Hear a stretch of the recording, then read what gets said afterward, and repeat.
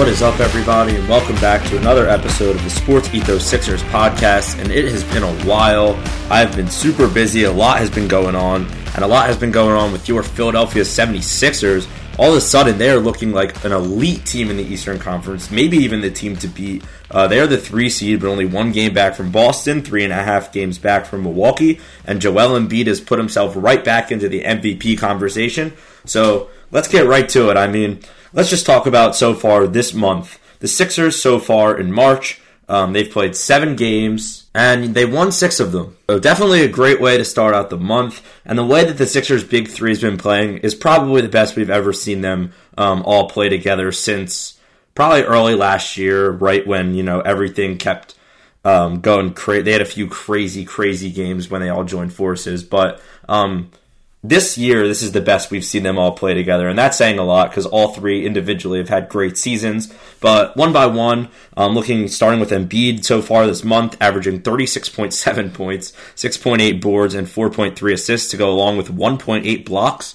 He's played in 6 of the 7 games. He's 60% from the field, 50% from 3, and 81.5% from the free throw line. So a lot to unpack there, but wow. 36.7 points so far in his last 6 games in March, helping the team win. MVP is looking very promising right now for Joel Embiid. He always seems to do this, pick it up right after All-Star break. The conversation seems like it might be over, then Embiid rocked himself right back into the conversation. But it seems like he's really doing more this year than he's ever done. I guess it helps to have Harden playing at this almost MVP level if Joel Embiid wasn't here. Harden this month alone, we'll get to that in a minute, but just some crazy numbers, some absolutely crazy shooting, some crazy passing. Of course, probably the best passer in the NBA. In terms of assists, he is the best passer in the NBA. But the way him and Embiid have been working together this month, and even, just the season in general, has been so unbelievably remarkable. I don't think I've ever seen a duo play this well into each other's strengths. And I guess by that I mean more of like a big man guard duo, 2 superstars being paired up and just working exactly how it was planned. You see James Harden come up with the ball, whether he starts with his dribble, and no matter what, either creating space for himself, usually he'll end up doing some type of crossover into the paint, kind of weaseling his way around, either finding himself open for a floater or layup, but most of the time kicking it back out when Joel will kind of flash to that high post area, maybe the elbow, maybe even the top of the key, depending on where the defense is playing. But the way the two of them just kind of read each other's games and know where each other are going to be is just so great to watch as a Sixers fan, watching this experiment pay off literally perfectly, winning 11 of our last 14 games, finally looking like the team we really knew we could be all season. I don't know if the Sixers have ever went into the playoffs feeling this confident. Of course we're not going into the playoffs right now, so I don't want to talk prematurely, but maybe at this point of the season, I don't know if the Sixers have been this confident since they had Jimmy Butler. I don't know if they were this confident when they had Jimmy Butler. Embiid and Harden, when both of them are playing like this, is simply ridiculous. Add Tyrese Maxey into the fold, and the 3 of them have given you 82 points per game in this month.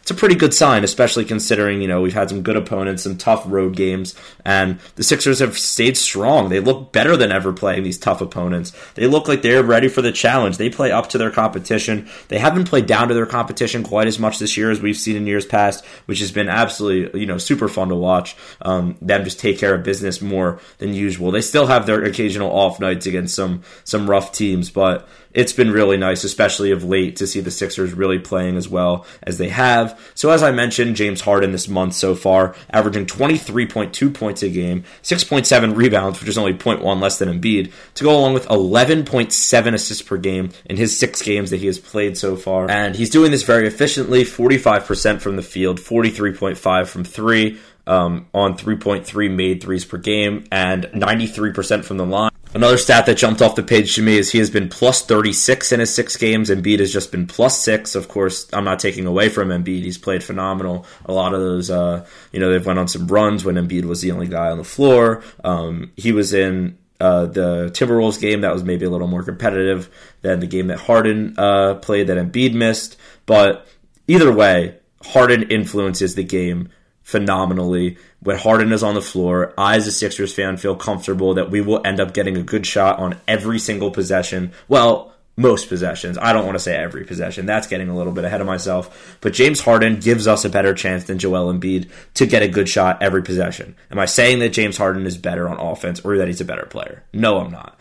But I do know that Harden sets up for his teammates. He spaces the floor. I mean, he was the MVP for a reason at one point. He was putting up 36 points per game like Embiid's doing right now. He's been through all this. He knows how offense runs through a player, so he knows how to run the offense through Joel Embiid. Of course, it's different than, the 6'5" guard that's hitting step-back threes the whole game. Of course, Joel's beastly, 20 free throws and 5 dunks and, just dominating the paint as he does is a different style. But James Harden is willing to embrace that style and bring his own style of that flashiness, those step back threes. But with that combination of that step back and now the drive, being able to dish into the paint to a dominant center that you almost have to double team, Harden has had so much freedom, and that is what allowed this offense and James Harden to absolutely flow. And another player that has allowed the offense to flow this month so far has been Tyrese Maxey. He has re-entered the starting lineup, and finally Tyrese Maxey is back. It was frustrating watching him on the bench. Oh my God, it was so frustrating. He was just... he wanted to be out there in the starting lineup. You could see it. And right when he got back in the starting lineup, 7 games in March so far, averaging 22 points a game. Boom, Tyrese Maxey is back, and his shooting has been unbelievable. 57 from the field, 53.7 from 3, has not missed a free throw all month so far. Boom. Tyrese Maxey winning games for the Sixers in the starting lineup. He's back in the starting lineup. Doc Rivers, please, public service announcement, keep him there. Not only is it good for him, it is good for Melton. Double-digit points in his last 3, getting more steals again, playing better in his bench role, and everything is working. So don't touch it. Please, Doc Rivers, I beg you. You're coaching phenomenally right now. Everything is working, so just let it continue. The only decision he's going to have to make is about the rotation in the playoffs, and again, we'll get to that in a minute. But, yeah, so as I mentioned, Tyrese Maxey, with all of those ridiculous stats that he's been putting up, he's plus 44 this month in his 7 games. So Tyrese Maxey has impacted winning in a big way. We've seen him show up in a lot of fourth quarters, playing some dominant basketball. He has just looked like his old self, and it's perfect time of year. If Tyrese Maxey was going to struggle, I would say the time period he struggled was literally perfect for him to struggle, but don't do it again. Okay, we've got this out of the way. The big 3 has been going absolutely nuts. Got to give credit where credit is due. Another player I want to give a lot of credit to, I'm not going to pull up any stats for this dude because they're not needed, is PJ Tucker. PJ Tucker, just watch the games. That's all I'm going to say. If you watch the games, you know PJ Tucker is a dog. His defense since All-Star break, phenomenal. His shooting has gotten better, but that's never going to be the story with PJ Tucker. I don't care how many threes he laces from the corner. PJ Tucker's defense in the last couple of games for the Sixers, and really just the second half of the season, and pretty much the whole season, just ridiculous. I mean, you saw him in that Bucks game. He was an absolute dog. He was playing his heart out, guarding Giannis, guarding whoever. It didn't matter, and he played really well. Of course, Giannis still had a big night, but the Sixers being able to steal that one in Milwaukee, in my opinion, the game of the year for the Sixers, maybe even the game of the year in the NBA. Joel Embiid's dagger 3 was sick. James Harden played his best game in a Sixers uniform, dropping 38, 9, and 10. Just wanted to get that out of the way because that was a super fun game to watch. But yeah, as I was saying, PJ Tucker's defense, man, has been so beautiful to have. I love having it on our team. I think the money was worth it, especially you're going to see getting into the playoffs. And fans are like, everywhere at the game. All I hear is like, oh, he's going to score 3 points tonight. He makes a shot. They're like, that's all he's going to give you. Like, okay, how about the 6 rebounds that he got or like the 4 offensive rebounds? He saves possessions. He dives on the floor. He draws fouls. He does things. He gets in the other team's head, and he is valuable. And the real NBA fans know, real basketball fans watch the Sixers, and they see PJ Tucker's impact. Look, I'm not saying to you guys who think he's bad, I'm not going to be like, you guys don't know, whatever. But just try to give PJ Tucker a little bit more credit than you are giving him currently, because he most definitely deserves it. I had my moments frustrated with PJ when he was scoring 0 every game. Look, it's frustrating because you look at the stat sheet after the game, you look at a loss, you say, one of your starters scored 0 points in 30 minutes. Like, oh, that sucks. PJ Tucker has just done everything the Sixers have asked as of recently. He's gotten better as the seasons went on, which for a player of his age is absolutely ridiculous. So just shout out to PJ Tucker. That's it. I'm leaving it there. And we're going to jump to the big topic on everyone's mind, more important than any of the shenanigans, the MVP conversation. As I mentioned, Joel Embiid has skyrocketed himself right back into that conversation. The current odds stand is Jokic minus 175, Embiid plus 220. Drastically different than even like a couple days ago where Embiid was plus 450. Jokic was minus some absurd number as well. Look, Embiid's climbing. The analysts are taking note. The votes are starting to flip a little bit. It's no longer the Jokic is the guaranteed MVP. Look, the Nuggets have lost 3 in a row. At the time I'm recording this, they're currently losing to the Raptors. Not sure if they're going to win or lose that game. But the Sixers are tied in record with them. And the Nuggets have had a nice surrounding cast for Jokic this year. Look, he doesn't have the All-Stars. He doesn't have James. I mean, technically, hey, neither does Embiid. Embiid had no other All-Stars on his team. If you're not going to give James Harden an All-Star appearance, then guess what? He had no other All-Stars on his team. So Embiid and Jokic, technically both sitting here with 0 other All-Stars, similar record, but I feel like Embiid's impact has just been ridiculous on both ends. Embiid's defense has jumped tremendously since the start of the season. He's been given it all he's got, and this end-of-the-year stretch is huge. And I really think what differentiates them is their 1v1 matchup when Embiid took the win, dominated Jokic, scoring 40 plus, what, he had 49?